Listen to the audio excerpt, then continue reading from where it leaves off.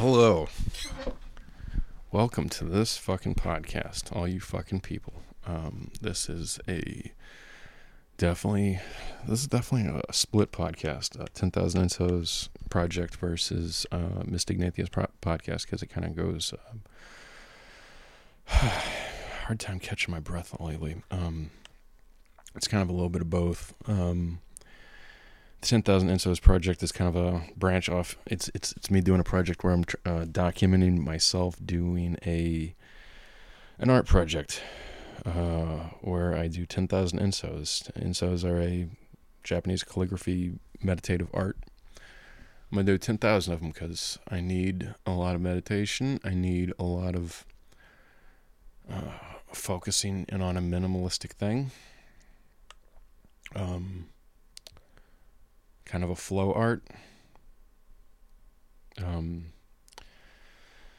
Wow, what a podcast I have for you.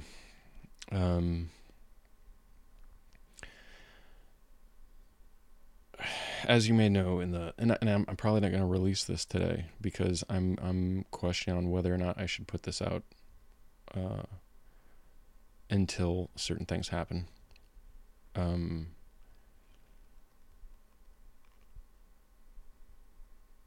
5 years ago, I met online a girl, a young woman. Met her because she is a sex cam girl. She's fucking hot. That's why I met her, because she was hot. But there were certain things about her that I really liked, and I ended up talking to her. And I didn't do that stuff very often, because you get on the porn site and sometimes you just feel lonely and the porn doesn't work, and you need something else or something. And they always have that click over in the corner for talk to actual people, therapy. For the lonely people, for all the different types of needy people. And anyways, there was this girl, and pretty quickly she would tell me all these different things about how she was lonely and how she couldn't get a boyfriend because no one respected women who did that. And I'm not a jealous guy, so it didn't bother me that was her job. In fact, I thought she was kind of smart.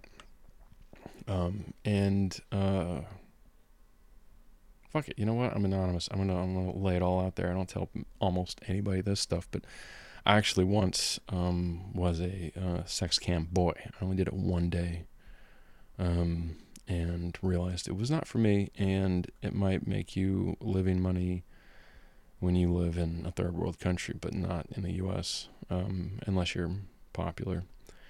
And for those who think this is the case, for every one of these OnlyFans or sex cam girls that make a fuck ton of money, there's thousands and thousands that don't, they make pizza money. They don't make rent money. Anyways, this girl was really pretty, and she knew all the right things to say. And fast forward 5 years, I took her on vacations on 3 continents, racked up a bunch of debt. It's not all my debt. Most of my debt probably is musical gear and all kind of stuff like that. Stuff that I thought I'd eventually pay off because I, at this point in time, have built up to where I make lower middle class money. At the same time, side note, my entire industry is shut down due to the writer's strike. So right now I'm in a financial apocalypse, implosion kind of situation where I was living paycheck to paycheck, paying off all this shit. And the paycheck to paycheck, the weekly paycheck is gone. And New York unemployment is pizza money, not rent money. Back to my story. This 10,000 Ensos project podcast is about me documenting my process of doing this art project, but there's all these other variables that are obstacles, and anyways, I thought you might find this interesting. So, wow. dude, I've been having so many problems lately. Sleeping, uh, just catching my breath. She left the other day in the middle of the night. She had said she was moving out. Now I know that she was just waiting for her social security card, which I assume she got because she's gone. She's an immigrant. We got married a couple months ago. Fun fact, she'd always had this locket on previously because she said one of her ex-boyfriends had killed himself. And she always wore this. And I just realized today the time when she stopped wearing it, it was when she got married and put on my ring. So it was a souvenir, the trophy.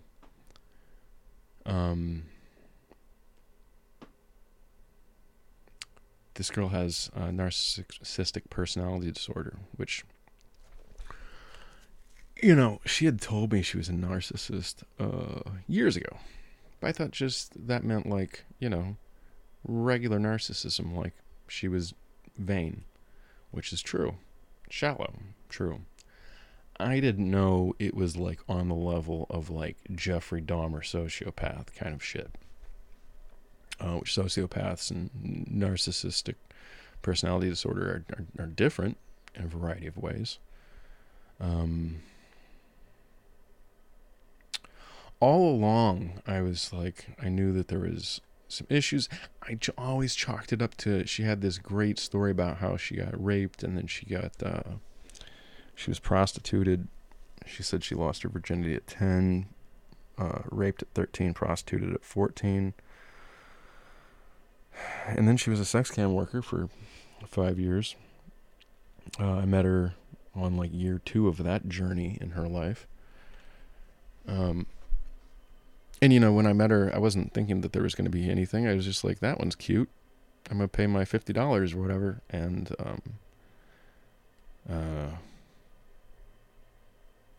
you might think, oh, you're a creepy guy or whatever. But, you don't go to a strip club and be like, okay, I need someone age appropriate because I'm, let's say, 35. So I need only a 3-year variance. You go in there and you're like, they're all legal. That one has nice boobs. You don't go and be like, oh, well, you're 22 and I'm 33. This is not appropriate because it's not, it's not really the thing. Somebody who's 22, they have sex. Their body's done grown. They might not have the emotional maturity you do. But they're grown. They have sex. They might have been having sex since they were 10. They might have been having sex since they were 14 or whatever. Fast forward to homegirl getting her social security card. She moved. She said she was moving. And, I was like, wait, you're moving? And she's like, yeah, tomorrow. And I'm like, well, then why are you staying here? Because she just like locked herself in her room. She was just gonna like, but this was another thing to just torture me, emotionally. Like this might sound like I'm being a whiny fucker, poor loser. Definitely the poor loser thing. I know this is like embarrassing. For me, at the same time, like I don't feel stupid because I feel stupid for sure because there was warning signs along the way, but I always had it to chalk up. I'd read so many books about therapy for people with trauma, PTSD, affective disorder, because she said she was those things, and I don't disagree. I don't think those were untrue. Although at this point in time, I don't know. I don't know about a lot of these things. If I wasn't there to witness it, I'm starting to question basically everything. Because she's like a fucking sociopath.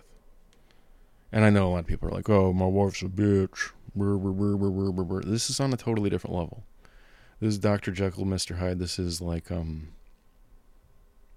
I, in the last few weeks, I had been looking up all this stuff about affective disorder, not affective disorder. Those books are remarkably hard to find because it's grouped in with bipolar, which is different. And there's not too many books that I've found on affective disorder. You can find a million books about bipolar. It's much more widely known, much more household name. Affective disorder by itself is seems to be less known. But maybe I need to relook into it. Maybe when she was saying affective disorder, that was narcissistic personality disorder. I'm grabbing a drink real quick, so if it sounds like things are changing in the ambience, it's because I walked to a different room because I need a beverage because my mouth is dry.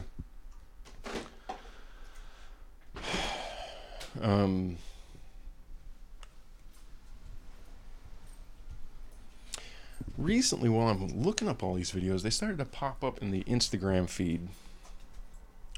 Narcissistic personality disorder. And all of a sudden I was like, holy shit, wait. Maybe I'm just a real slow learner in some ways. But in other ways, I'm smart. You might be listening to this and from the outside, it might be like, well, you're a dumb son of a bitch. I'm smart in some ways. I need to say less, but, I'm not a complete fucking idiot. In fact, it's funny because as I'm watching these, they're talking about some of the aspects of the other person in these situations, the codependent person, the people pleaser, and one of the things they're talking about is like when you're like kind of hypervigilant of people's some of the things they do. Being able to read people, like an empathy thing. Maybe not in the street smart way. I mean, maybe I'm not that street smart. I don't know. At this point in time, I feel really like a fool, but I promise you, I'm not as dumb as it might sound like. Because this is something like normal people can lie about something. They can act a certain way. But like donning an entire personality that they've created for years is like a whole other thing. That's like secret agent spy. That's on a whole other level. And all of this is on a whole nother level. A lot of times I've dated women and I'm like, ooh, there's a fucking red flag. And sometimes I choose to ignore it because I'm always the person who gives somebody the benefit of a doubt. I'm always a person who, I guess I've always believed that underneath there's like a decent person in there somewhere. Of course, that might be also true when a person also has no interest, ability, or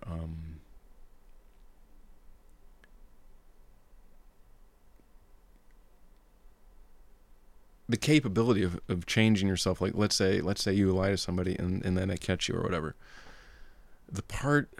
The conscious part, having a conscious part, only works if you like aren't actively working against that. You know what I'm saying? Like, if you point out somebody's problem with some people, they'll say, "Oh, well, like, okay, not a great example. Let's say somebody's an alcoholic, and you're like, you drink too much." And they might deny it for a while, but eventually you might get through to them, and then they might want to change. There's a lot of people that go through life, they want to change, but they don't feel empowered to do so. That's very different from somebody who might have all the power in the world to do that, but they don't want to change. Because there's some other whole level of some fucking darkness going on there where they're like, no, I like this. And that's what I've come to realize with my wife. She's a fucking vampire. And I know everybody's like, yeah, my wife's a bitch. No, my friend, this is on a different level. This is like vampire shit. Once I started stumbling upon these videos, I was like, wait. You know, these Instagram reels. Which is funny because I think I mentioned in fucking half the podcast I've made that I haven't even released yet, and I need to do that. Maybe that's what I'll put out instead of these for the next couple days, because I don't know if I'm going to put this out immediately. Because I think I have some work to do, and I don't want to talk about some of it on the podcast until I have figured out my liability in some situations and made some actions. Gotta talk to the lawyer, the immigration lawyer, and possibly other ones, because I'm in deeper than I thought.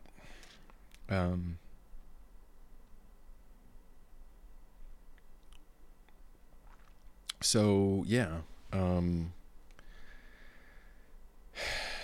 where do we start?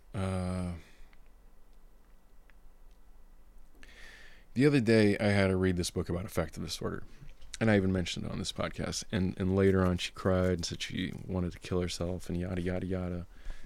And I've noticed some of the times when she's talking about committing suicide, she'll get this other look on her face, like this look of like pride, and her chin sticks out a little bit, and it's like she's proud of herself. Well, anyways, we got into a conversation, and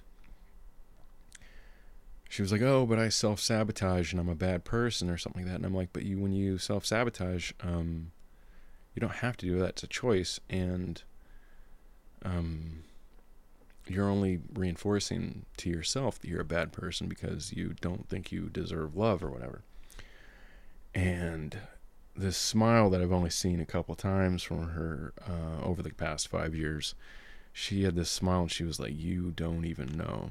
And I can show you videos of things we've done in the past where she dons some of these faces where, and this sounds like I'm a crazy person, I'm sure, but like, you could see that like psychopath thing in her eye.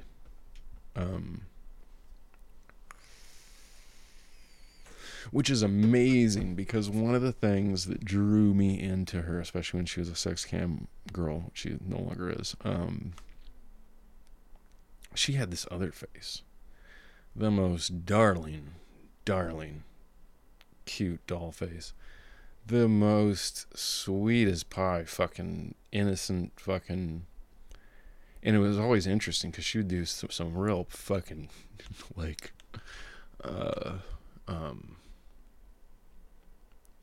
she'd do some really perverse shit while having this, like, giddy, happy, innocent, darling kid face, which, kind of fucked with my head, but, like, there was something to it.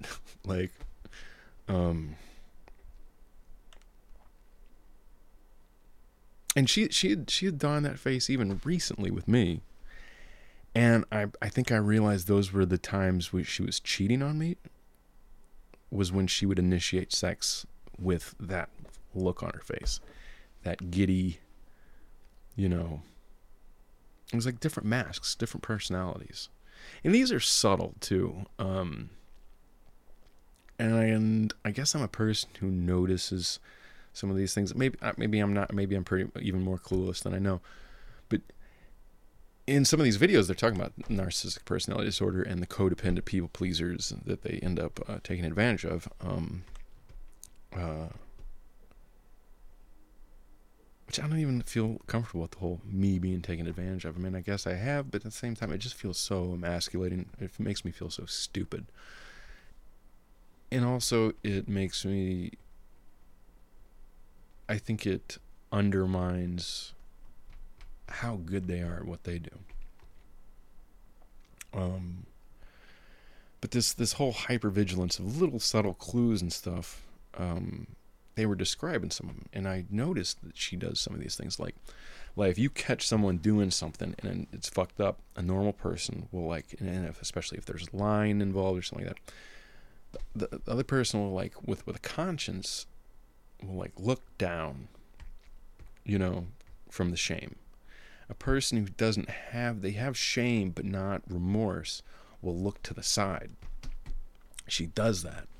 There's a whole bunch of things. I used to work in a convenience store a long time ago. I've had a million different jobs. One of them was a convenience store in a crazy part of town. There was halfway houses, drunk tanks. It was where the cops let out people out of county jail. There's halfway houses, drunk tank. What else? There was a rehab place. It was also where all the hookers, meth heads, and junkies and everything roamed at night. It was the fucking Night of the Living Dead. Even my manager, she was when I first moved here and started working this job, it took me a while to think, are these people actually zombies? Because she was like, I really had a hard time not believing that some of them were zombies. Especially the motherfuckers who mix meth and heroin. I hear now, this is over 10 years ago, I hear now it's meth and fentanyl is the drug of choice, which is such a wild thing, and that's a whole nother story. I could go in and talk about that for a while, all my experiences, because I worked nights at this convenience store. Almost got robbed a couple times. I got some good stories on that too. Just from that job alone, people used to say, dude, you need to write a book. And I don't know, some of these memories are fading. I think I definitely could write a book about some of these. Anyways, out of all these people, because it was the night shift, so by 6 o'clock in the morning, you had people coming in, suits and briefcases, getting a coffee, sleazy businessmen type, getting the coffee in the newspaper. At night, there was a certain hours where it was just like I said, Night of the Living Dead. Every so often you get people, you get junkies, hookers, all these different people. Every so often you get one of these people that come in and as soon as you looked in their eyes, as soon as you looked at their face, you'd see something different. There was some kind of reptile brain thing going on, some kind of lack of humanity in there. You could tell there was not a regular person in there. And sometimes that wasn't, you'd just be like, oh, well, something's fucked up with them. And then there's the other times you'd look at them and you're like, whoa, there's something dangerous in there. And this is, I think, where your regular person who believes in magical things would say, there was a demon inside that person. I could just feel it. I could just feel it in the room, I don't believe anything magical, but I can see where they would get that feeling. There's a lot of things I want to talk about in the Mystic and Atheist podcast, where it's okay, this is where people normally say this is a spiritual thing, and I'm just skeptical, and I'm questioning it, and here's why. It's just have you ever done DMT or high-dose mushrooms, or I've never done high-dose mescaline or high-dose acid, but I assume it's somewhere, I assume it's probably the same thing. You get to a point where you feel like there's presences in the room, or you go out of the room, you leave your body, and you'll go to hyperspace, as they like to call it, especially with DMT. And people say, well, this is where there's other entities, God, spirits. My thing is always to come back to yes, I understand those feelings. And after I went to hyperspace, I was like, oh, this is where like all religions come from. This is where all of them are founded. This is the idea of heaven, hell, angels, gods, deities, spirits, all that shit. This is where they're coming from, that. Or this is where people get those ideas and those feelings. You know, you go smoke the burning bush, and then you come up with the Book of Revelations. This, like, seems like obvious evidence of that's what it is. Now, the difference between me and someone else is maybe, you know, some person though smoked some DMT, vape it or whatever, and they come out with, you know, that DMT is this key into the spiritual plane or something like that. Whereas I'm like, okay, I get what you're saying. I think this is where those people get those ideas about those kind of things in the first place. But that doesn't mean it's anything magical. Just like, and my big example is, I'm just making sure we're still recording. My big example is when you take a handful of mushrooms and you're sitting there and it looks like the walls are breathing or the carpet is swirling around making, and sorry for the movement, I had to get a drink. I thought I heard someone outside the door. I've been a little paranoid lately, especially just because I've now met someone who has something in them, like on the level of like fucking Jeffrey Dahmer or some shit, some kind of serial killer shit. And she's told me a couple things along the way. I don't know exactly what she's capable of. And she's really fucking sneaky. Very secretive. Very fucking sneaky. At the same time, she likes to she wants to get caught with things, and she wants to like push the envelope and push just to show herself what she can get away with, like a boasting thing. Like very very recently, a package showed up to the house, and someone had sent her. Her name was on the package, but my phone number was on the package. And in the package was screen protectors, privacy screen protectors, as well as a necklace, as well as shoelaces. Now the shoelace part threw me off. I don't fucking understand that part. But this privacy screen protector thing, really on the nose. And then she was like, oh, that's funny, but she's like, but these aren't mine because they don't fit my phone. I don't think that was the case. And the funny thing is she left, you know, I've gotten misshipments from Amazon before where you just get some random item. Like one time I got all of these paper rolls for cabinets. You know what I'm talking about? Like old ladies will put decorative paper inside the cabinets for whatever reason, I guess because they don't dry off the dishes and they put them up there. I don't know. Whatever. I got a whole bunch of rolls of that. I didn't fucking order it. I called Amazon. They're like, oh yeah, shit happens sometimes. Like somebody hits the wrong button, something glitches, and we ship out like a box full of something. I got a whole bunch of, I think it was binders, like paper binders, and the paper rolls for whatever. Anyways, I was like, this is really fucking weird. But then she put like these items kind of out on display. Like a normal person would be like, oh,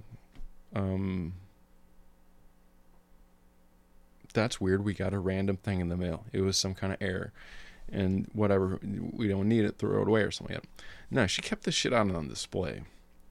And a privacy screen protector is just so on the fucking nose for a sneaky little bitch that's running around finding, as they call it, there's all this terminology with this stuff. There's like groups that do, and I'm not going to run around and say I'm a survivor. It just seems too much of a victimization thing. But they have these narcissist personality disorder survival groups. And they call people like me the supply. I am a person who supplies her with things. And she uses it up until she can't get anymore.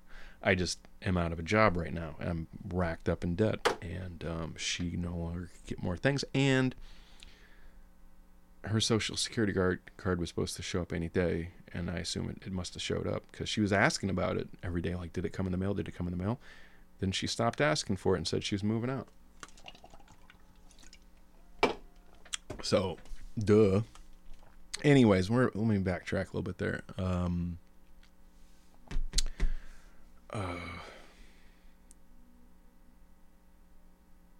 Yeah, the screen protector thing, yada yada.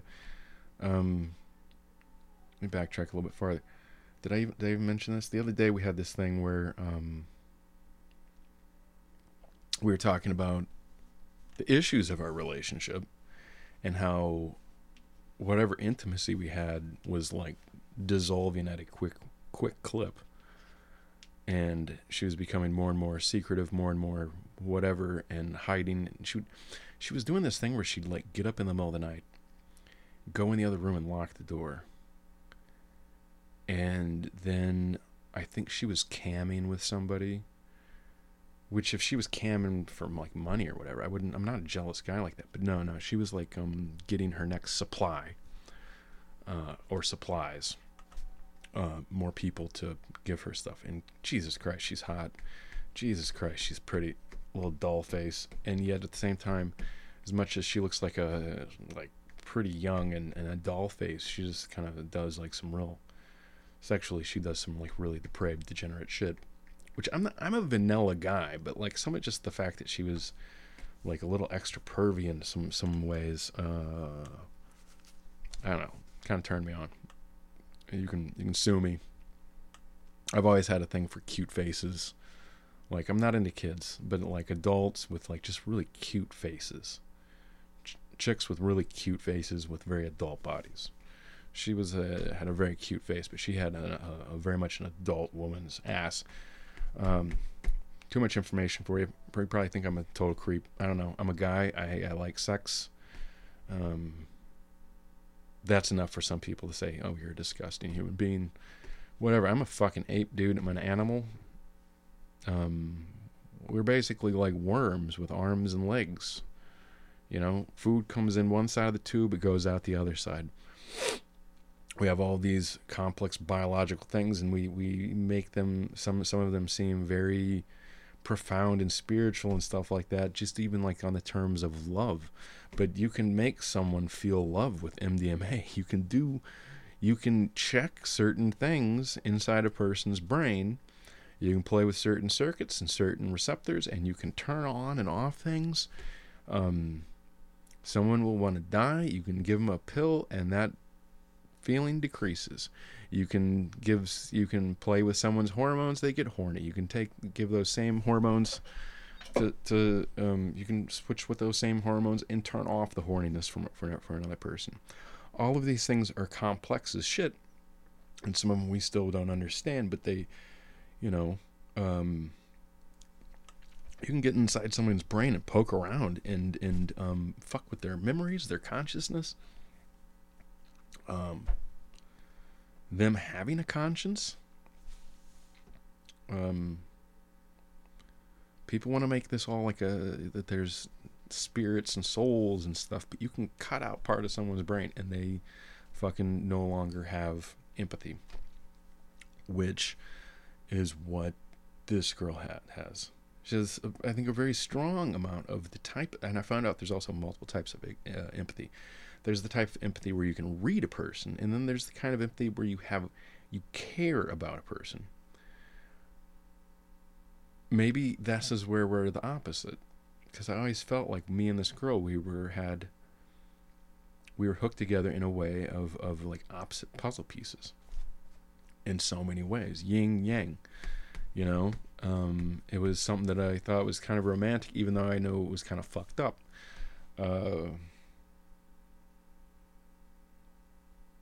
Maybe I'm the one that's like very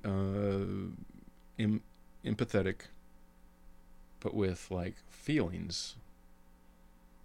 And this person was very empathetic on the street smarts part, but then, you know, vice versa. She could get me to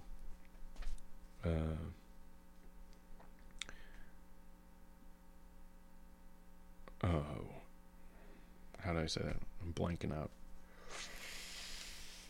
She could appeal to my feelings, and I could, I don't know.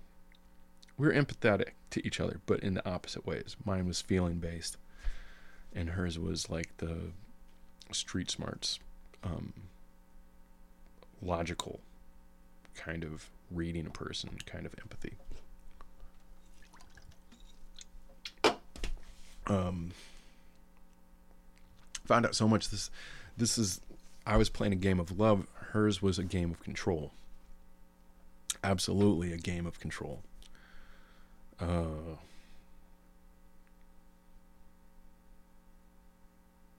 Okay, let's go back a little bit here. So, oh yeah. So let me go all the way back to the part where people apply spirits and shit to psychedelic situations, experiences. When you see the fucking ground swirl and all that kind of shit, and the walls breathe and all that stuff, nobody goes, "Oh, I took some acid last night and the floor was swirling. The acid made the floor swirl. The carpet did not swirl because of the acid. You perceive it as that." I think it's the same thing with when you take DMT or some shit like that. You might go to some hyperspace thing and feel like you've talked to an angel or the devil or whatever the fuck. And I think it's the same amount of realness as when the floor is swirling around. I'm not speculating on what else it entails, but to me, that's what I kind of feel about it.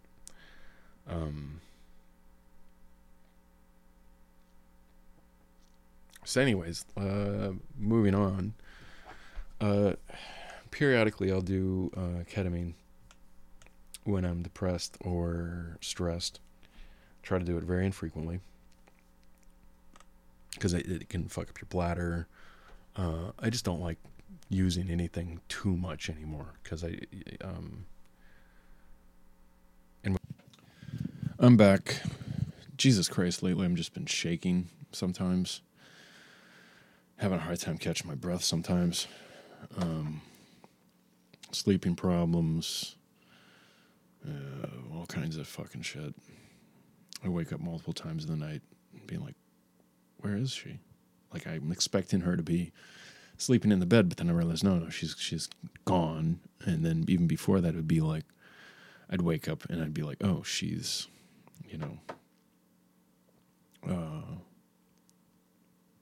she's not home. She's somewhere else. And it got to be where I couldn't tell where she was at home unless I actually looked, because she was like sneaking around and going and locking herself in the other room.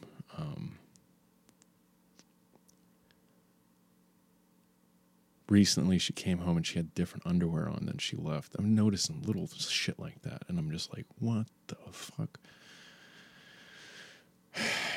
Make me feel I'm crazy or some shit.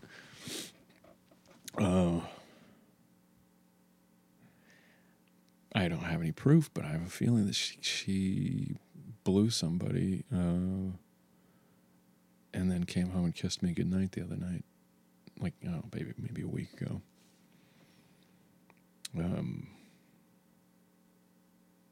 Yeah. This bitch has got this fucking evil inside of her. Anyways, where the hell was I at?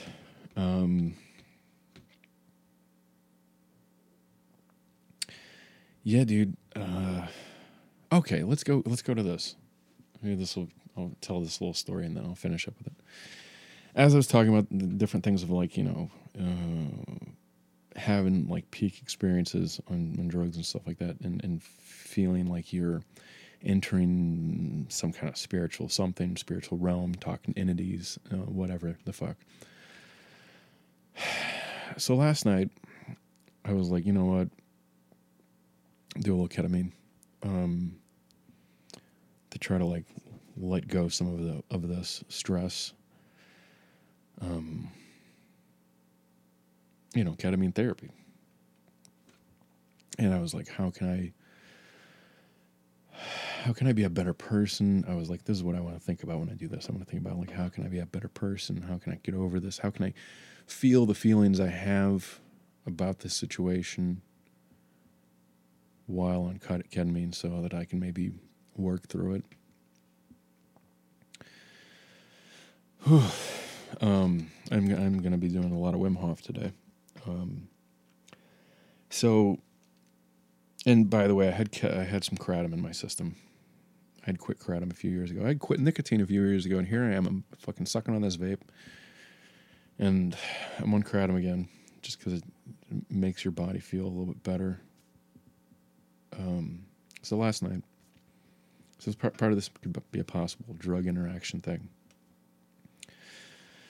I do a good fat dose of ketamine up the nose, and I lay back. Normally this is where like I have some nice music on and I drift off into something, happy la la land, out of your body in some weird psychedelic headfuck weird space. Sometimes it's very alien, sometimes it's very beautiful. Take the big rip, and I lay down, like lean back, lay down. And all of a sudden, it's like I wake up, and I can't move my body for a second. And I'm like, this is not like ketamine. What happened? What the fuck? What's going on here? And the whole experience was very unlike any other ketamine experience I've done. This could be the fact that I had kratom in my system. But I felt size distortions and stuff, and I felt different enough that I was like, this doesn't feel like ketamine at all. I was like, and my first thought was, she's poisoned me. And then I was like, well, maybe it's, and then I was like, no, because I got this ketamine after she left. I bought it like immediately after she left because I knew I was going to need it to, every few weeks I try to let go, do a little soft reset on my brain, hit the pull the power plug and wait 10 seconds, plug it back in like a modem or something like that, which is kind of how I view ketamine. It's like when you turn your phone off and on, or your computer, because something's not working, and it just kind of reboots the system. A nice, safe reboot. I'm like in shock, people. I feel like it's like a death, and I feel in shock, and I feel it in my body. So anyways, last night, at first I couldn't move, and I felt this tremor in myself, and I like visualized, and then I was also like, am I in a dream? Did I die? I'm like checking my body. I'm like, because like this isn't like normal ketamine thing. I'm like, did I die? Am I trapped here? What the fuck is? And then I can move like my arm, and then I can move my leg, and I felt this heaviness. And normally you can't, you're like dizzy, and like you can't, kind of a loss of motor control, like you've seen videos of like an animal after they get hit by a tranquilizer dart. They try to run and they kind of stumble and just kind of fall over. I mean, that's basically what ketamine does. It's like a anesthetic tranquilizer where you're taking a sub anesthetic dose. So it doesn't completely turn you off. It just kind of like disconnects your brain from your body. So I have like these shakes and stuff, and I'm like, I wonder if that's because I had kratom in my system. But I'm like, I feel like maybe I'm thinking, well, those aren't the same receptors. They're not acting on the same receptors. But there's also like 16 different active alkaloids in kratom. The main one is mitragynine. Mitragynine. I don't know how you pronounce that. Mitragynine. And it operates on your mu opioid receptor. And I'm like, is it a different opioid receptor? I'm like, no. That's salvia. Salvia works on your kappa opioid receptor.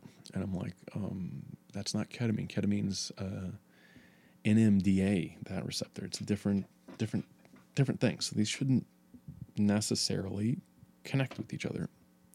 But my body's shaking, and I'm like, do I have an arrhythmia? Like something's really... Am I having a heart attack? Am I having a stroke? Like... And this shakiness, this like tremor was like a beat. It was like a thun, thun, thun, thun, thun, and it was like moving through my body. And then I was like, and I was fucking high. But like I had this really extremely strong, like I wasn't even questioning. I was like, she's poisoned me, or she put some kind of voodoo spell on me. And that's not normally how I think. I'm not paranoid like that, and you normally don't get those thoughts unless you believe in those things in the first place. You know what I'm saying? Like if you walk around with the like the underlying thought that like God's a part of everything, then you'll like see God as a part of everything, and something unlucky happens, something good luck happens, you just automatically attribute to that.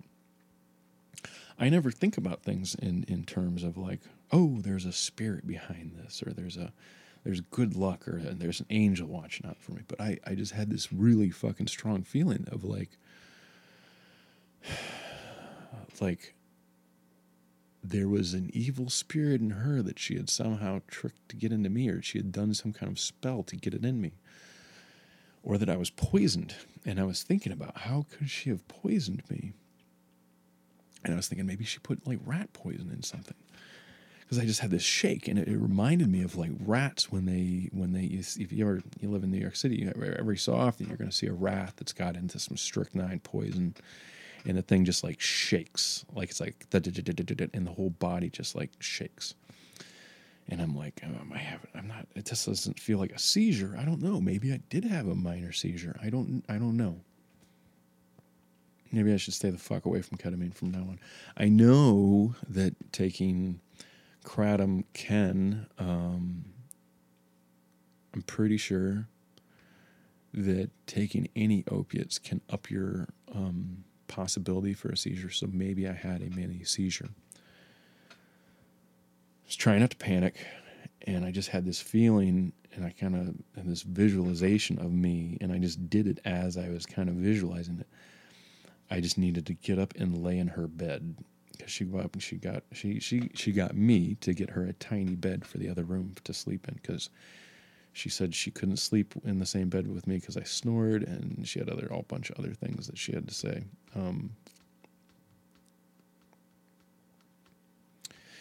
Anyways, I went and laid in her bed, and then the shaking got like really pronounced, and it was like something came into me.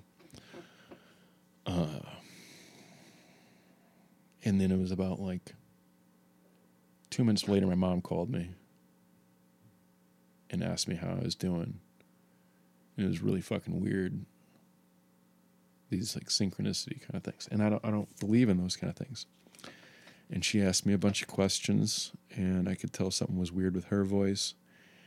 And I was trying to talk straight, but I couldn't like move. My own voice was weird, and I felt weird.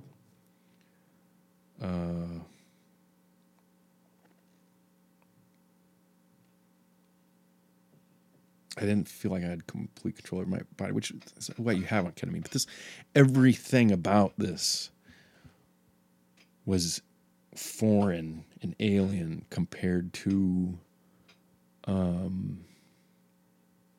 every other ketamine experience I've ever had. Maybe I had a minor seizure. I don't know.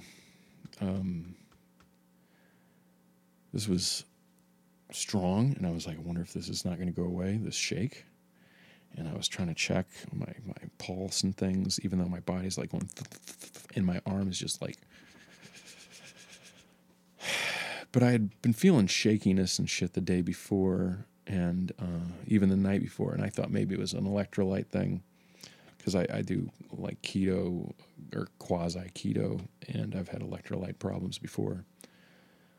But I was like, I took electrolytes earlier today. Like, I shouldn't have any muscle twitches. Like, I found out all about the electrolyte thing because when I first early was doing the no carb thing, I was getting really run down, and at one point in time I got Bell's palsy, where like something in my eye muscles was twitching like mad for like 2 weeks, and one of my friends was like, "You probably don't have potassium or magnesium or whatever."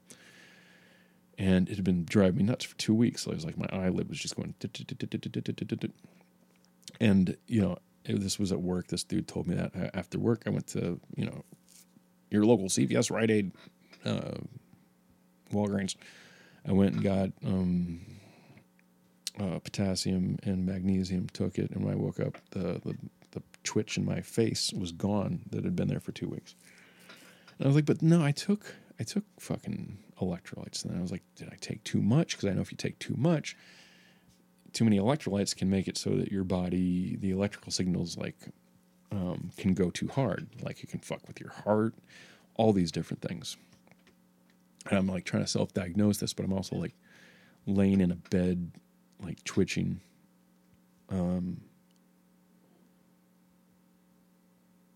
All of this made me think, like, it was so strong, it made me question whether or not I believed in spirits in general, and I don't.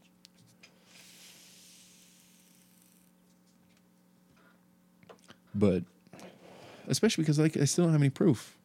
Was this an electrolyte thing? Was this a drug interaction? Was this whatever? Is it just the fact that my body's in shock? It's my feelings deep in my subconscious and everything just fucking going into some kind of shock. I don't know. People talk about like somatic work, and I'm not super familiar with that. I pay some amount of attention to some of these things, and I just sorry, one sec. Nothing. There's a phone going off. I'm going to turn it on silent. Normal people, I think the average person would say this was definitely a spiritual event of some sort. And, one sec, sorry. There we go. It's on silent.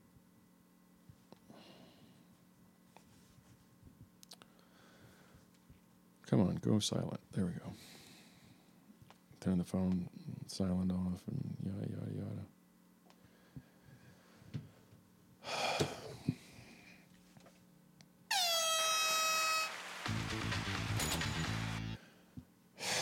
So, yeah.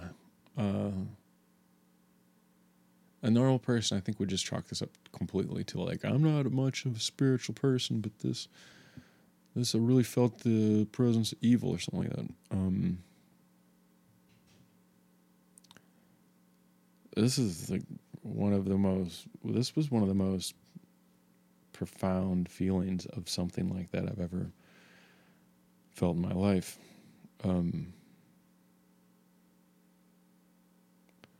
I've had some other moments in my life where I felt something like that, but then I would kind of laugh at it, and I was like, well, I'm on drugs. One time I had an experience where I took some mushrooms and I was drinking a 40. And when they started to kick in, I kind of looked around the room and I was like, I just felt this presence. And I was like, oh, the aliens are here. And it's not, I don't actually believe in entities or whatever, but like they just felt something like that in the room. Like there was aliens. They're watching me. They were just there in the room with me. I didn't see anything there. I actually didn't have any like hallucinations or anything. But I felt them, and then I laughed about it because I was like, this is kind of this weird familiar feeling when you get on shrooms or some stronger psychedelic, you'll have these feelings that feel familiar. They're the most alien, wild, and strange fucking experiences you're ever going to have in your life. But they feel familiar at the same time. And I'm not the first person to say that. You know, it's funny. People will do DMT and they'll have like these things that are very similar to alien abduction things. They'll have these experiences that are close to near death experiences. And some of the people draw and read, since they're so intense and vivid. And unlike when you see something swirl around on the floor, like the carpet pattern in the carpet, like moving around, these are like, you know, that's just a visual thing. You either see it or you don't. But there's nothing deep to it. These are like hallucinations of your feelings and perceptions of like hallucinations. I think that's what it is, or at least the best way I can describe it. It's like a hallucination of like when you feel the presence of another person. You ever stand next to a person and you feel a little bit of their body heat radiating off of them? You just without physically touching them, you can feel their presence next to you.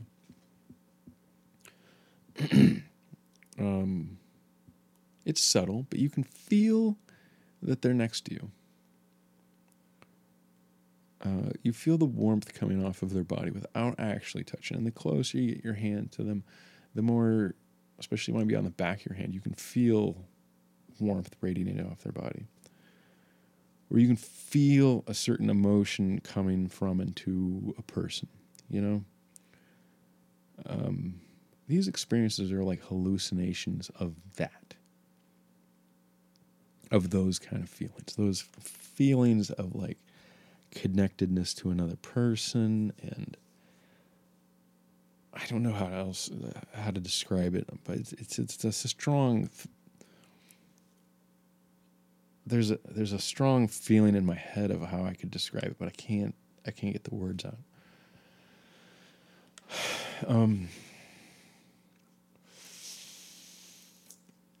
So anyways, last night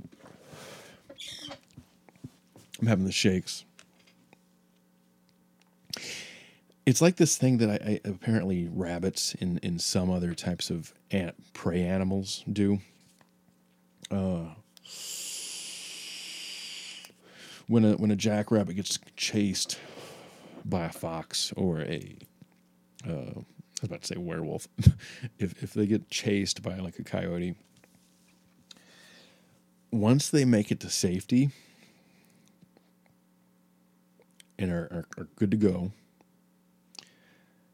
they will have this trauma response where, all of their flight, the fight or flight system, that kicks on and all this dopamine dumps into their system. And then when they finally find safety, they release all that and their whole body shakes. You can see video of this. It's fucking crazy. They just like sit there and twitch like a motherfucker.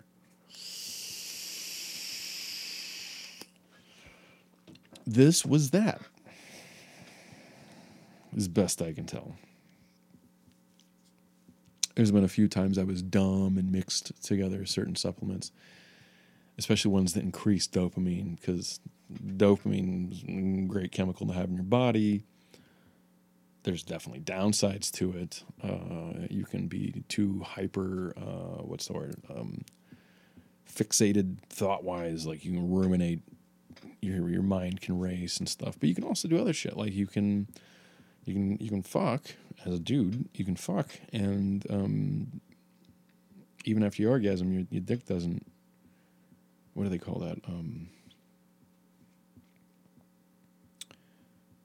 It's a certain amount of time. Reactivity. I can't think of the name, but there's a word for it. There's a thing where when a guy blows his load, unless he's like some kind of tantric ninja, your dick stops working and you want to go to sleep because your body releases all this prolactin. It's the go to sleep, but it's time for homegirl to catch a different dick and you not to care. It's where the post-nut clarity thing comes into play. Like, and your dick isn't just not going to work for a while. When you're young, that might be 30 seconds. When you're old, it might be 2 weeks. If you offset your dopamine, you can decrease or negate that process entirely and just keep on banging. You can blow a load and take a deep breath and keep on and head right towards the next one, you know? So I've done that just for yucks. Also, you can get a lot done with dopamine. You know, there's one way to fuck with your dopamine.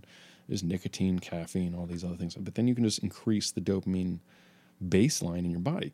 I don't really recommend this. You can fuck yourself up, and if you fuck with your dopamine too much, you can get Parkinson's. You can get all these other things. Which Parkinson's is your body uncontrollably shaking.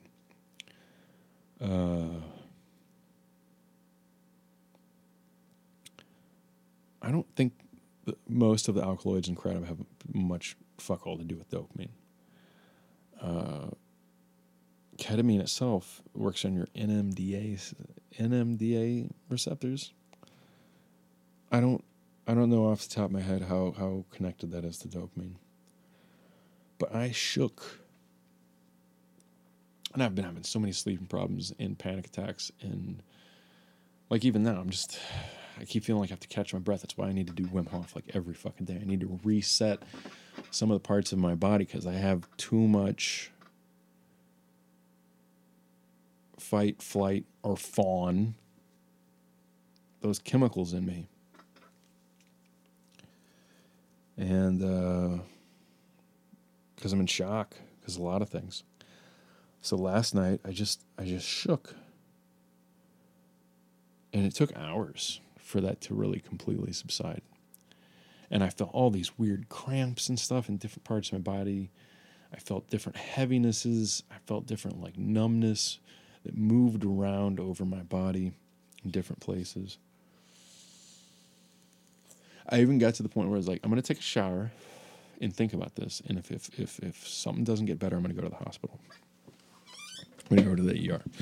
But, you know, I live in New York. Going to the ER means you're going to like sit there for 10 hours waiting. And unless you're like bleeding out on the ground, you might just sit there for 8 hours. And by the time you get in there, they're like, yeah, you cut your hand almost off, but it stopped bleeding. And so we're just going to leave it alone. And you're like, and then they give you the bill. So I'm like, I'm going to go take a shower. I'm going to think about this. Like, should I go to the hospital? I drank some water. I drank some more water. And I kept having all these paranoid thoughts like, whoa, maybe she poisoned something. Maybe she put rat poison in the water filter. And I was like, but the water filter would kind of negate that. I don't know. I'm like, there's nothing I don't think she could have poisoned me. I don't, and I'm like, that's crazy. That's me being crazy. That's me being paranoid. And I just had these shakes, and it went on for hours. And then it eventually went away. And this morning, I don't feel any of the... I feel shaky in general, but it's not that there was this rhythm to it. It was like a heartbeat, but faster. And I even checked. It didn't match my pulse. And for a while, I couldn't find my pulse.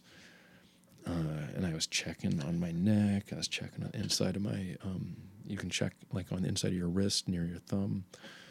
Somewhere. I might be fucking that up. I know it's somewhere over there. But it's been a million years since I took a CPR class.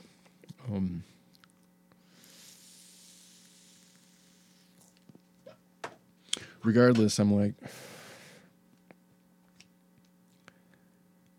it really made me question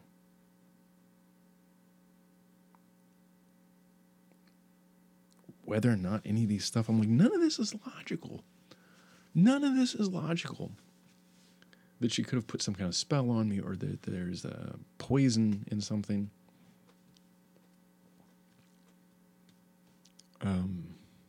That's where I'm at. It's fucked with my mental health.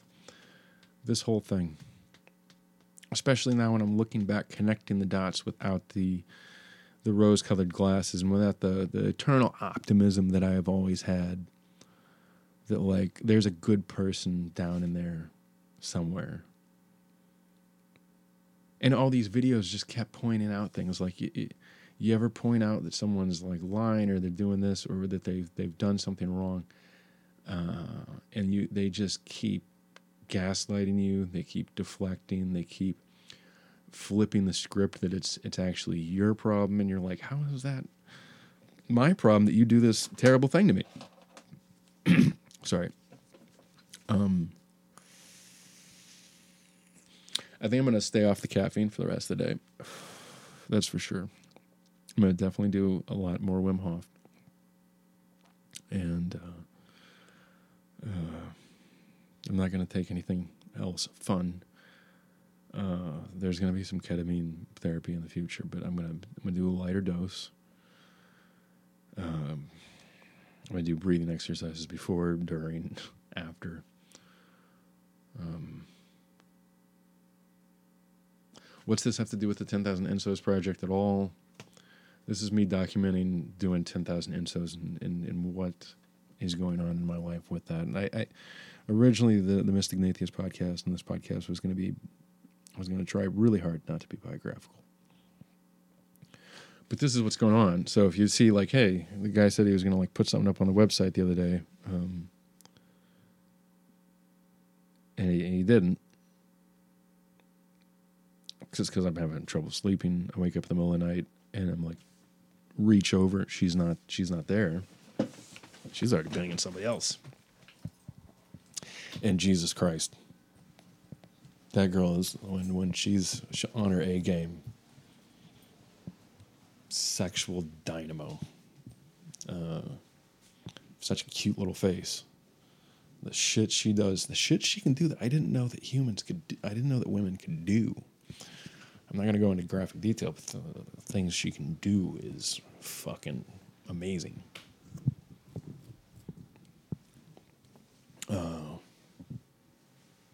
Fucking amazing.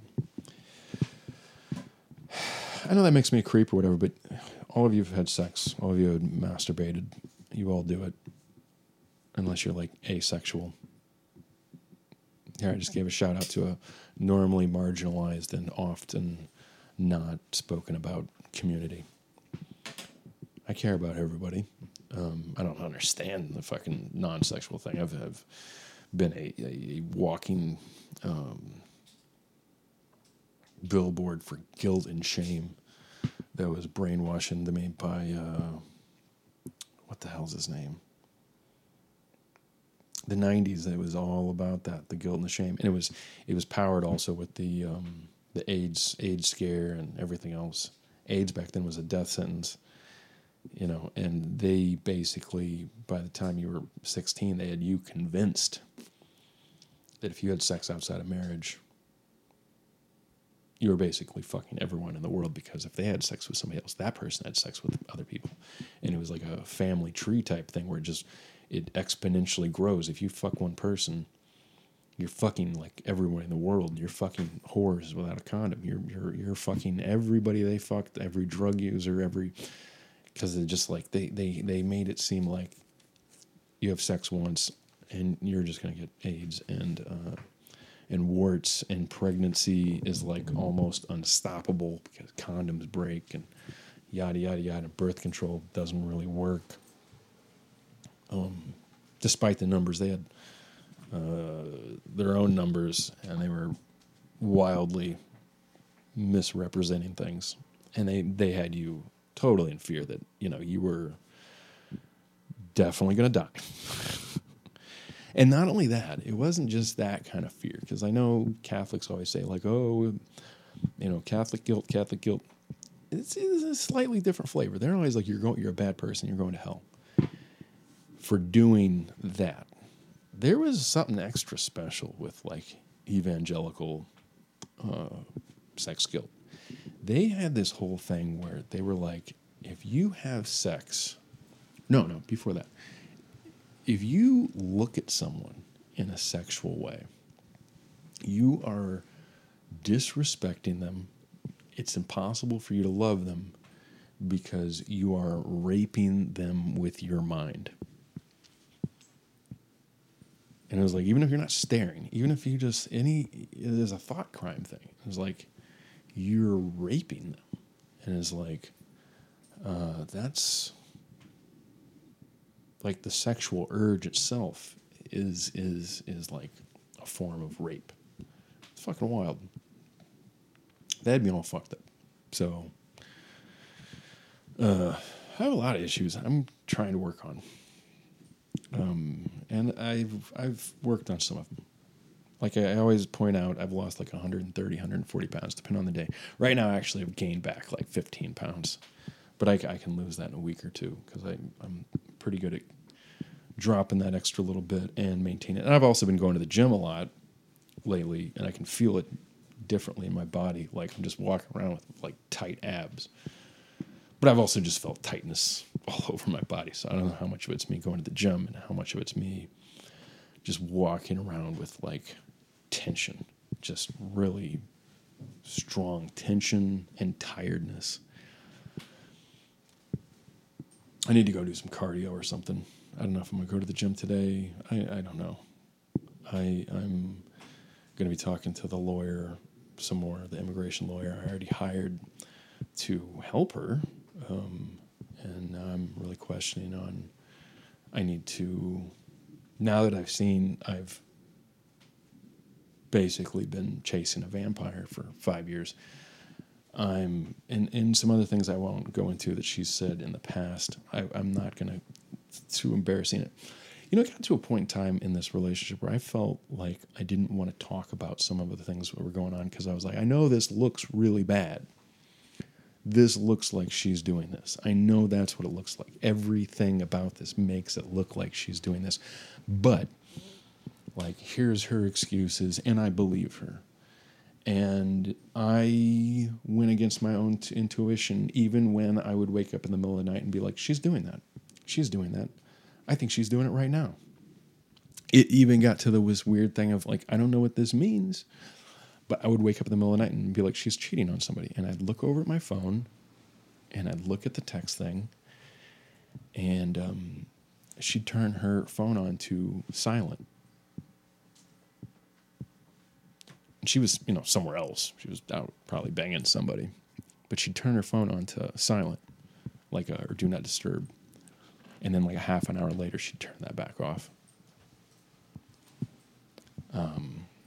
And these were times where she said she was like staying at somebody, this chick's house. A lot of times I would ask her questions and she would give me extra evidence that I didn't ask for. And I was always trying not to be nosy or anything, but I'm like, dude, some of these things you just make me worry. Because like if you just disappear, you need to let me know that you're not dead in a gutter somewhere. She's brand new to this city. At first I thought, she's this kind of innocent girl. I would hate for her to get like lost somewhere, not be able to find where the train is, or need a ride. Just something like, because I worry about stuff like that. Instead, she'd be like, oh, I'm not hanging out with any guys, and here's a picture of me doing this, and I'd be like, okay. So I probably was fucking some dude.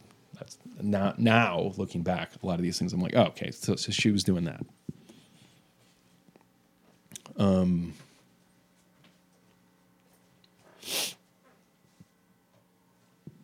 Like I said, one night in particular, I really don't have any proof. I have a very, very strong feeling that she blew somebody and then came in and gave me a kiss, a goodnight kiss before she went and locked herself in the other room. And she had a whole sense of pride and everything about her. I think that's what she did. And it would make sense that she would have so much pride about these things because, like, I'll just let it out here. There's too much information. Blowjobs are one of my favorite things.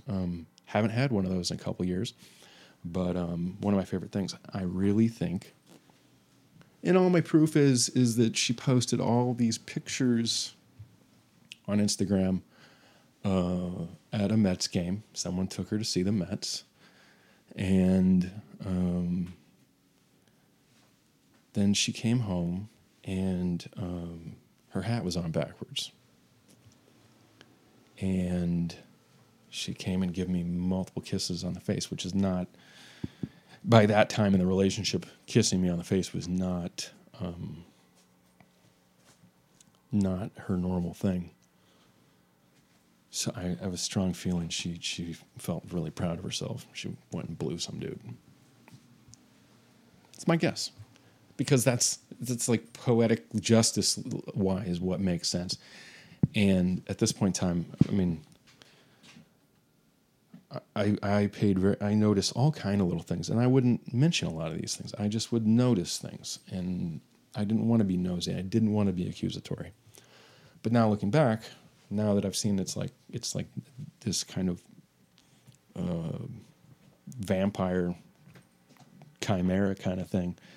I'm like, that's what's just a safe assumption that's what was going on. I need to get an STD test soon. Especially since I wouldn't put it past her to go and find somebody and get herpes just to pass it on. I don't know. Especially since I had been like, I don't know what you're doing, but you need to, you need to wear a condom. Because originally this was all supposed to be an ethically non-monogamous kind of thing. And along the way, I found out it's not. On my end, it was me reading books about how to keep open, honest communication, trust, all these things. And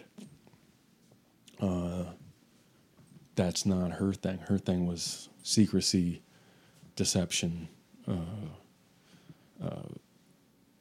trying to make someone else jealous, trying to fuck with somebody else's head,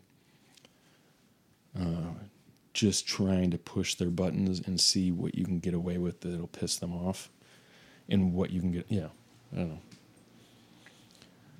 know. This is another one of those ones where people will be like, I saw evil last night. And I'm pretty sure that anybody that has seen some of the things I've seen with this girl, you'd say something similar to that. I don't think it's evil. And I've looked it up. There's actually like psychedelic therapies for this. Supposedly you can ramp down some of these narcissistic things and increase empathy in a person like this. But here's the thing: you have to really be careful with it. From what I've read, if you go about this wrong, and let's say get somebody like this to do ayahuasca or acid or something like that. Well, all right, I'm back. Today's song for the day for the podcast is "Tales from the Crypt." Seems really appropriate, by producer, artist, band, whatever. If it's just one person behind a computer, you call it a band. I don't know. Sepia. I'm a person who reads things and doesn't talk to other people in person who know anything. Not that I'm special. I just am a loner. A good mark for somebody like my wife. Sepia tone. I've never known which one it is. Maybe it's both. I don't know. What else for this podcast? I think that's it. I'm exhausted. I probably had a point. You know what? I'm gonna pause. I'm gonna go back and I'm going to see what I was talking about, because I feel like I had one more point. 1 sec. All right, sorry, I'm back. I'm gonna wrap this up. I listened back to the podcast and some of the parts where I took a break to make sure I wasn't missing anything major. Let me just say that, like, a couple things. Like I was saying earlier, people discount. They don't. No one like takes it as meaning a whole lot when you look down and you're on fucking 5 grams of shrooms. That, like, you know, the carpet is displaying movement patterns, kind of like waves or something like that. You'll see almost like grass moving in the wind with a breeze. No one looks at the carpet and goes, hey, I took acid and it's making the carpet move. No one thinks that. But then when you have hallucinations on your feelings and your feelings, people will take that as meaning they feel a presence of something, or that they felt certain things. Like, let me give you an example. So let's say if you walk into a room and there's a bunch of friends sitting playing poker, and there's just this feeling of camaraderie, and there's just a different energy in the room. I don't mean like a spiritual energy, like, you know, a vibration, man. But like, you know, there's a feeling, let's say there's a feeling of camaraderie, or a feeling of everybody's joking around, some kind of jovial, friendly vibe, a vibe, man. And then let's say you can tell someone's lying. You'll get like a whole different feeling. It's a feeling. It's not necessarily something you can see, touch, taste. It doesn't appeal to those senses. This is part of your feelings. It's a little more complex. It's a little bit more abstract. Last night I had the feeling of like I was poisoned, tricked, a spell was put on me or something, and something like entered my body. It felt like that. It felt like even like sometimes when I'm tripping, I'll get like a phrase will pop out in my head. It's like your normal train of thought, but it's almost like someone's talking. It's not like you're hearing voices. You don't get the feeling like, you know, you heard a voice in another room. It's like the call's coming from inside the house.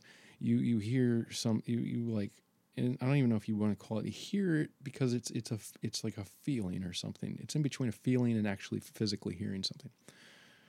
But it was like, she got me. She poisoned me. And I felt like something entered my body, and I felt like my body was not completely in my control, and not like the regular ketamine thing where like you feel like drunk, or you're like, where's my arm? And you look down and you're like, you can't move it right because you're halfway anesthetized. This was like, I'm not completely in control of it, and it was twitching and doing some other stuff, motor neuron stuff. But then it was like, it just felt like something was in control of my body, and I went and I somehow, even though normally I can barely walk, when I take a fucking K-hole-sized dose of ketamine, I need to slow down and talk. My Spanish teacher is a fucking gem of a person, and she's always like, you got this. You just need to slow down a little bit. You go faster than, you know, you're clicking on the files faster than they can open, and the little beach ball's spinning. The little gear is spinning, the little loading thing, whatever computer analogy, you know what I'm talking about. If I just slow down a little bit, I can talk better. I can talk way more better. So I totally got up without any real issue, walked straight in and laid down in her bed, and that's when like a whole different wave of things came over me. It felt like they'd entered me, and then that's when my mom called me, which is weird. And then several other people called me and were like, how are you feeling? And it made me even more paranoid with the fact where I was like, did she poison me? Because I got up and I peed, and my bladder hurt. I lay down. I'm like, there's a heaviness in my stomach. And then I felt something in my chest, and there was a hotness and a coldness and a pressure. And then I even thought like, well, maybe she like put some acid in the water pitcher or something like that. Am I coming up on acid? This is not the feelings you get when you're on ketamine. There was just like this whole body thing. Huberman Lab was talking recently about doing therapeutic MDMA, and he was talking about how he had this like somatic experience, by which I mean like a body experience where he like shook, and his body was like connected in to his feelings in certain ways. And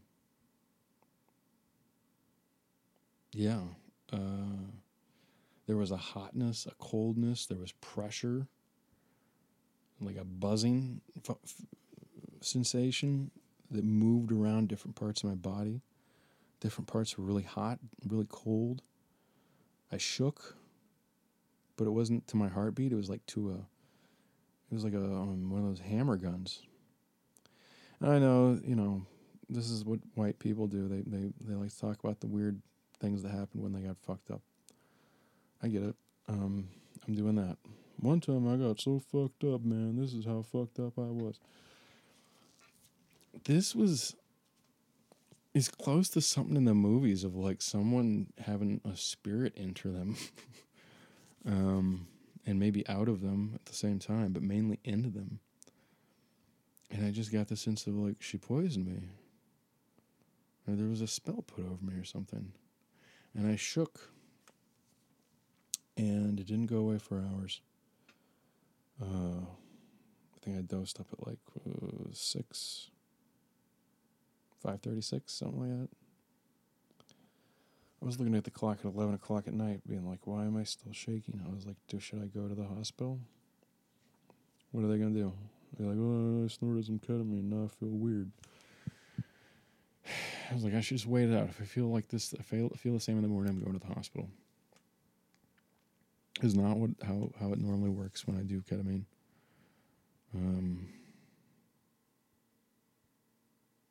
It is weird a lot of times when I'll do ketamine, I'll have thoughts about people and things, and sometimes they'll call me on the phone.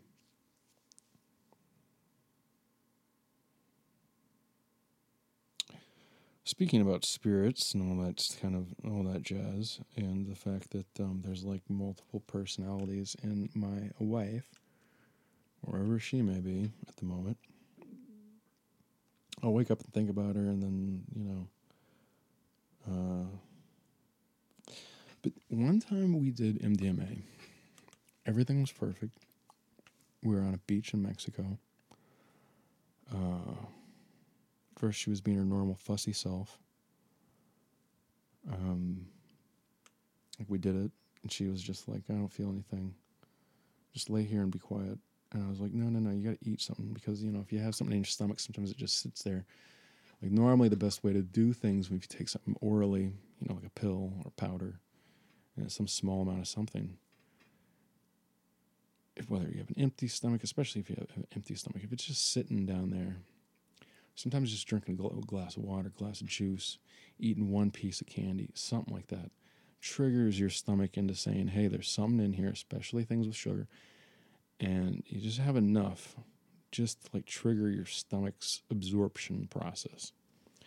And then it'll just kick in. You don't want to do it, you don't want to eat something the moment you take it, like with it, because it'll just sit there, or maybe it takes a little while for the pill to dissolve or something like that.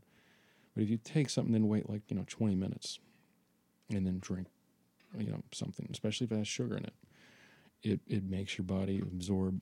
So I was like, and I had already done this. I had eaten some chocolate, and chocolate is the greatest thing to eat when you're doing any form of oral route drug.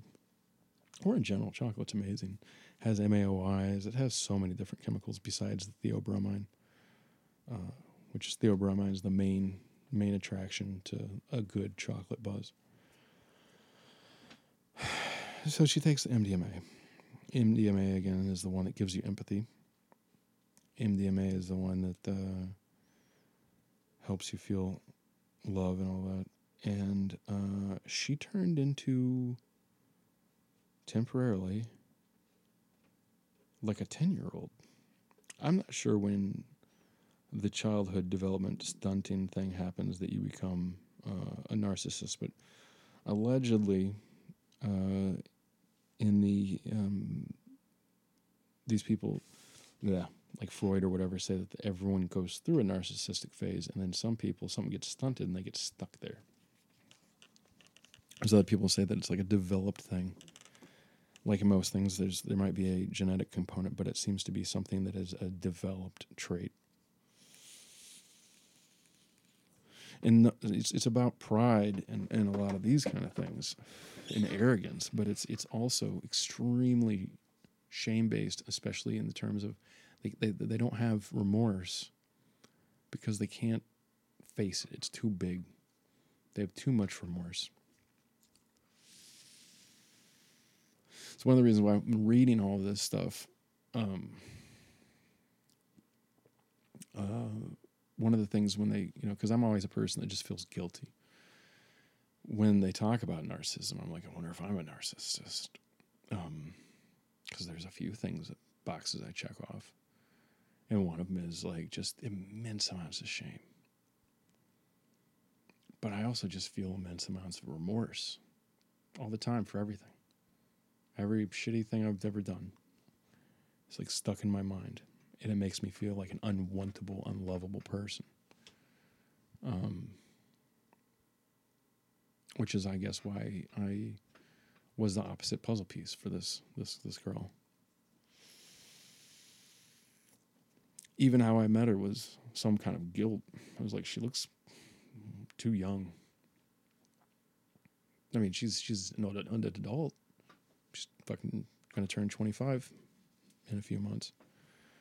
But just meeting her made me feel guilty. I was like, I feel guilty being sexually attracted to somebody who's kind of kid-like, but not every part of her is kid-like. Just her face is, for sure. She looks like a cartoon baby version of Penelope Cruz.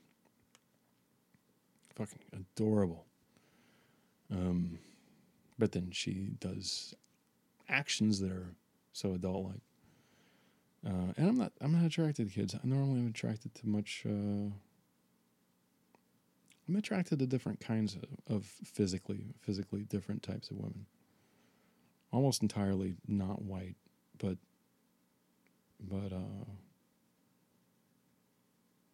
I'll go in times. You don't give a shit, but I'll go in times where I feel really attracted to women with larger boobs, and then other times I don't give a shit about boobs. It's about their ass. Whatever. Some women might find that interesting. Maybe not. I don't know. Some women, I think, really want to clue in on how men's brains work, and other ones don't. But, yeah, so I go back. Homegirl was on MDMA, and I gave her a hefty dose. Actually, like, later, it was like, I wonder if that was too much. Because she became fanatical in the whole thing of, like, she's like, I love you. I really actually love you. And unlike her normal thing, she was just like, just touch me, just feel me. And she just couldn't stop touching me, which is not normal for her. She could do that when she needed something, or, during these moments in live, real time, I didn't look at all of these things in a cynical way. But like leading up to her coming here, when we were getting her fiance visa, and after she got here, especially until we got married, there's different periods of this where she would do all the things that I loved. And she was the most charming little fucking fuck. Profoundly sexual. I have a high libido. I'm normally made to feel guilty about that. You could attribute that to all kinds of psychoanalysis of what the hell's wrong with me. But I'm a very sexual person,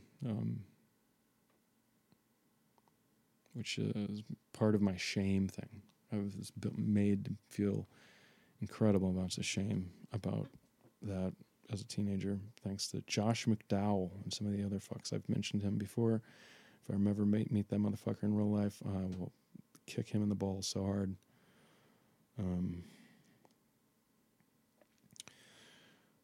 But yeah, I saw a different personality, like a different person. Her facial expressions changed. Everything. It's like you can take on a different whole person. Which is something like the other night. She had said she was going to move out the next day, and I was like, so you already know where you're going to go? Dead silent. And I was like, if you already know where you're going, then why are you just locking yourself in the other room? It's fucking hot in here. The air conditioner's in that room. I'm fucking roasting. If you're leaving, and she's like, she had all these different things like, well, can I come back? And I'm like, not if you're just going to See if you can live with another person. Like if you've got a new man. And I was like, you got to remember, like when we talked about all this stuff, I always said, like, if it's another woman, go crazy. Tell me all the details. It turns me on. I think it's great. I don't care. You can have as deep as a fucking relationship as you want. Come home and tell me all about it. I will be fucking about it. Lesbian cuckold, I guess, would be the thing. Like I'll help. I'll set it up. I'll drop you off. I'd rather be there. But if I can't, tell me all about it. She would do that sometimes. And then I was like, if it's a dude, that doesn't turn me on. That's harder for me to accept. But I was like, if you make me feel secure in our relationship, you can basically do whatever you want. And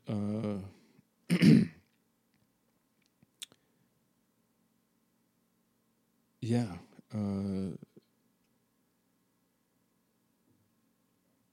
she tried really hard to make it look like she was fucking someone else, and then denying it the entire time.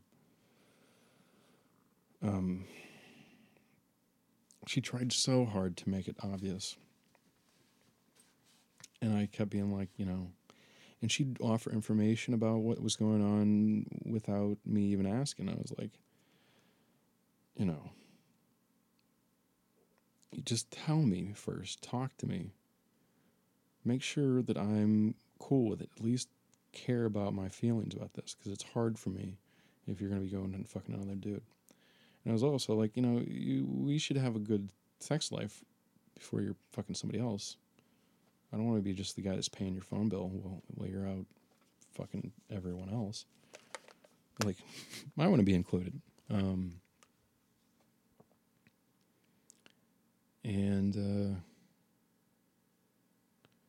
Yeah. But I saw a completely different person that night we took MDMA on a beach in Tulum. I was playing Krungbin. Como te sientes? No, was it Como te sientes? Or Como te siente? Then there's Como me te sientes? Am I mixing those two up? One's like, oh, how do I love you? The other one's like, oh, how you love me. Fucking beautiful music. It was perfect. Everything was perfect. There's a slight breeze in the palm trees, a full moon. When I stop and think about it, I can still feel the sand between my toes.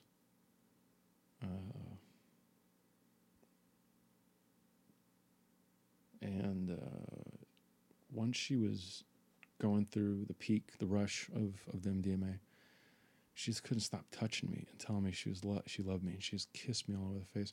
And she did something that she never did before and after. She like made out with me, which is probably going to be one of the most embarrassing things I acknowledge, is that she wouldn't make out with me. It was actually a whole thing. I had multiple discussions about it, because there's no exact phrase translation of making out in Spanish. Spanish, like had in other things, like with love, has multiple different words for love. There's quiero, amo. They have different. They mean love, but they have different connotations. Whereas in English, you can be like, I love tacos, or I love my child, and it's the same fucking word, which is terrible. Obviously, in Greek, they have like philos, agape, eros. They got different subcategories of love. I think it's very helpful. But she made out with me, tongue and everything. She never did before and never did after. She'd kiss me on the face, but she would never do that again. Toward the very end of our relationship recently, it got to be very much like I was having sex with a hooker. Never had sex with a hooker. I guess this was it. This was me having sex with a hooker. But instead of you going and paying a certain amount of money, I was paying for everything. You go to a hooker, you pay, whatever. Let's say it's $100 an hour, 150 for anal or some shit like that. You do that, you pay, you get your thing. They don't kiss you, they don't tousle your hair. They don't do any of that unless you're like, I guess, paying for extra. They got the girlfriend experience thing. I've never done any of this, never paid for sex in that way. Paid a tremendous amount in for cam sex. And I was a cam sex worker one day. People told me to commit suicide and shit like that, and I made not enough money. You have to make a certain amount before they pay out. So I actually made like negative money because I think I had to pay something to get the account, to process the account and process my credit card. Never made money being a sex cam worker, and I only did it for one day. It was just people hurling insults. That's for another time, but I can talk to you a bit about cam working, both sides of it. Only a little bit, me working it a lot from the other side. It's very interesting because it can be one of the most depressing and hardest jobs. People always think it's an easy job. Oh, you just sit there and masturbate to a camera all day. It can be one of the most body dysmorphic, psychologically fucked up jobs. These people, girls and boys, sitting there in front of a cam, they're staring at a dead, cold eye of a camera. They have to act sexy. Some of them, they're like, my mom needs an operation, I need to pay rent. They're there for 12 hours, 16 hours. They're just sitting there, and they have to look sexy even when they're not talking to somebody, so that somebody clicks on the little thumbnail of their video to even get there. And then when they get there, some of these people love to just fuck with the person. They'll pay good money just to fuck with the person, to degrade and abuse verbally the person. Then there's other people that just are lonely, and my wife would tell me that like people would get on there and pay a lot of money just for them to sit there and watch the other person like smoke crack or something like that, or talk about their problems. And they'd be all like, well, do you want me to masturbate? Do you want me to play with my boobs? What do you want me to do? And they're just like, yeah, I'm just going to smoke crack. And they'd do it for hours, pay hundreds of dollars. And then at the same time, there was times where it was like the funnest job in the world, because you get on there, you're making crazy money, and you're masturbating, and everyone's just telling you how amazing you are. It's just an ego filling thing. They got the music on point, they're dressed up, they put their makeup on, they're doing their thing, they're wearing the lingerie. People just are raining them with compliments. And they're masturbating to it. Like, there's a service thing. Like, if you, let's say you work at a bar, you go in there, and some nights a bunch of assholes, there's a sorority party or a bachelor party, and they're all dicks, and somebody throws up on the ground, nobody's tipping, everyone's demanding. It's hectic. People are assholes and entitled. And then there's other nights where it's like people come in, it's like, hey, Joe, how you doing? Here's your vodka tonic and yada yada, and people talk, and it's like people, there's a mutual thing of like, you feel respected and honored and served by the person, but it's not like a slave master thing. The person on the other side of the bar gets a feeling of like service. Like, they know exactly what they're doing. They know how to make the best fucking hot toddy. They got a little special twist on it. They know that people love them and are going to tip them really well. And there's a mutual appreciation, a mutual respect. Same thing can happen with the cam workers. It can be just like someone's raining more money on them that they've ever seen in their life while they're masturbating, while everyone's telling them how amazing they are. And if they're really good at putting on a personality, my wife was fucking great at that shit. She was a charmer. She could be the most awful, disgruntled, miserable, wet cat in the rain. And then at the other time, she could be like just fucking everything you ever fucking wanted. Everything you wanted fit into 110 pounds with the best ass and the most pretty, darling little eyes. Anyways, you don't care about my soon-to-be ex-wife's ass, or a lot of this. This has what this to do with a podcast about spirituality and a podcast about me trying to do an art project? Absolutely nothing and everything all at the same time. The Enso thing is I need to focus. I need to meditate. I need to focus on rekindling my flow state and getting into a meditative calm where I let go of all my bullshit and my ego. And the Enso is the thing where you get back to something minimal, where I can just focus on perfection of one thing. Perfecting, because there is no perfection in it. There's no perfection in anything, but that's that whole Japanese thing of striving for this minimalism, yet this perfectionism. And like I said before, there's the quote on Wikipedia. It's like, it's about getting to a place where you are free of the mind. How is it? Or the mind is free of everything else to create. That's what I need in my life. I need to make 10,000 of those motherfuckers. 10,000 circles.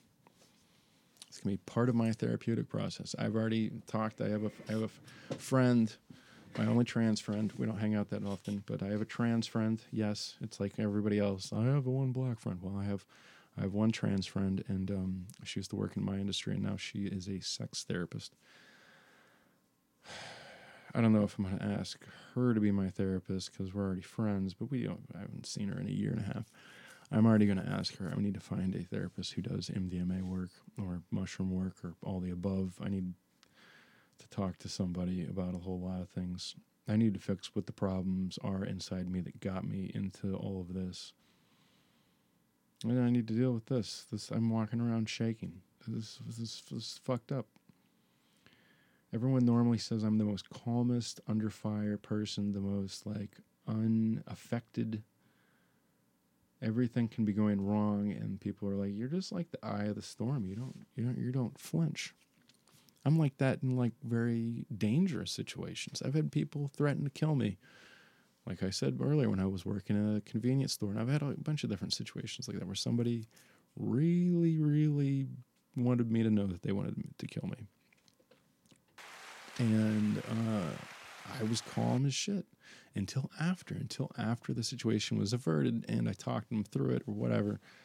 And then afterwards I'd just be overwhelmed with rage. And just, sometimes shaky. Not like this. This is something different. This feels different than anything ever I've experienced.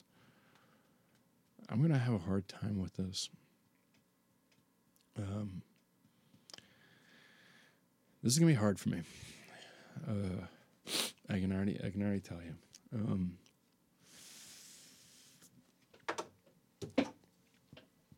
I feel betrayed in a way I don't think I've ever felt. So,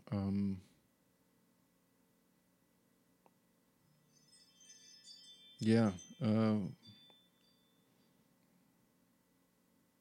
I think that's it.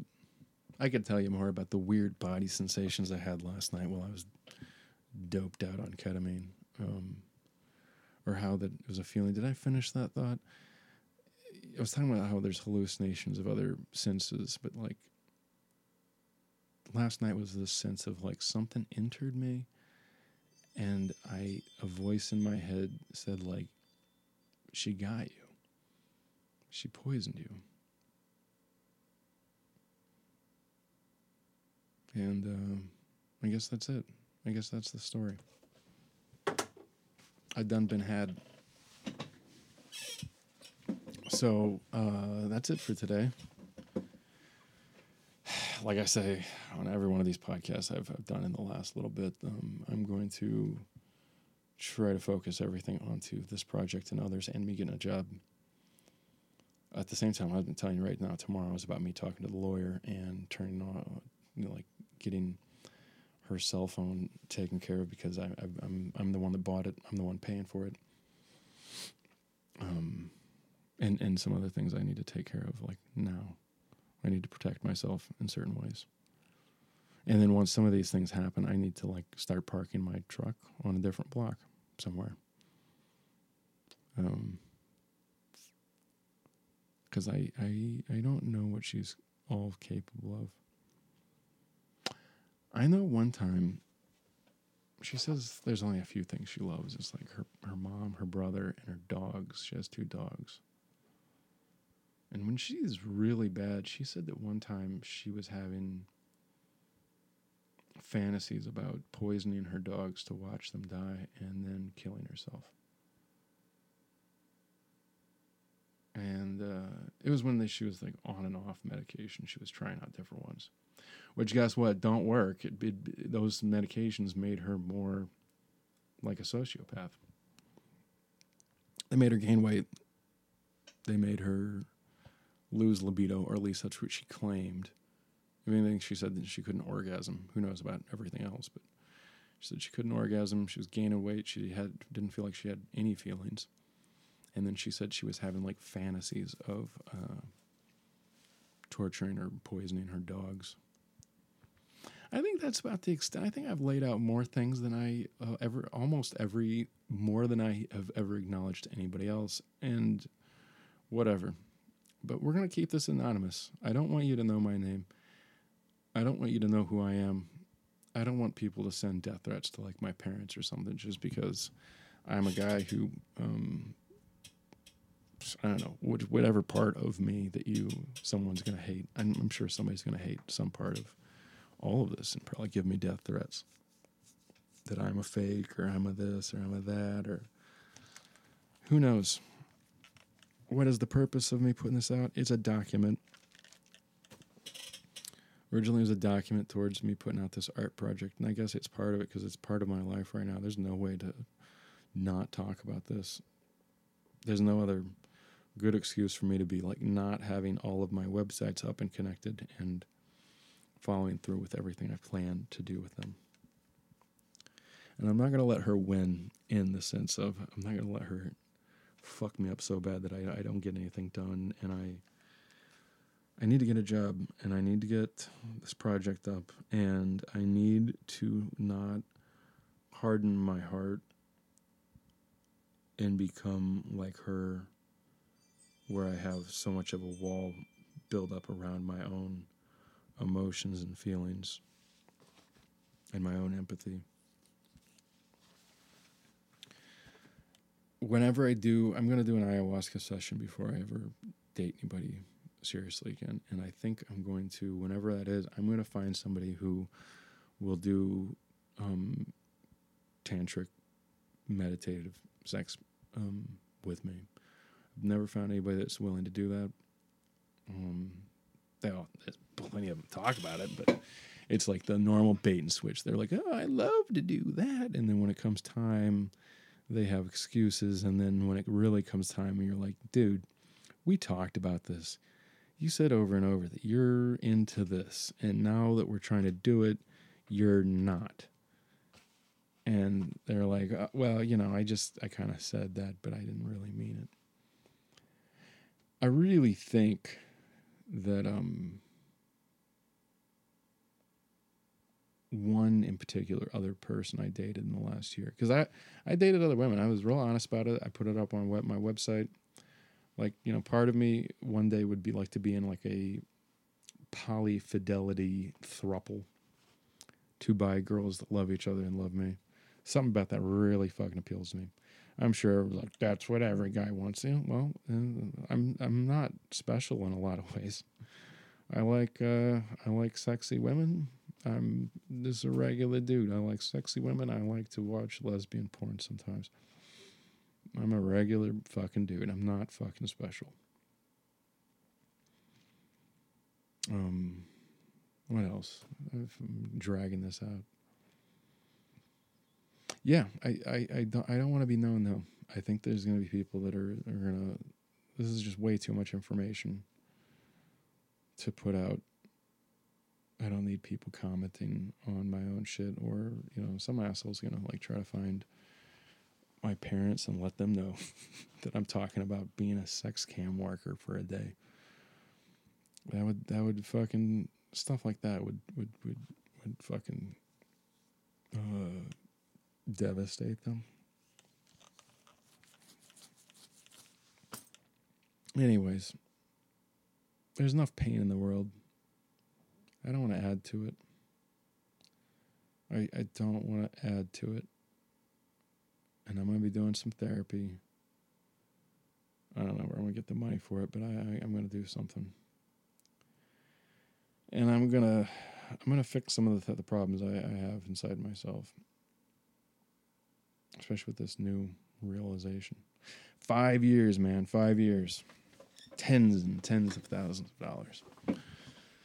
So much time, emotional labor.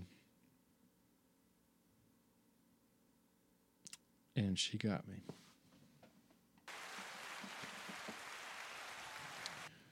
Turn in tomorrow. This has been... You can find me on social media shit. You can, I'll see you around.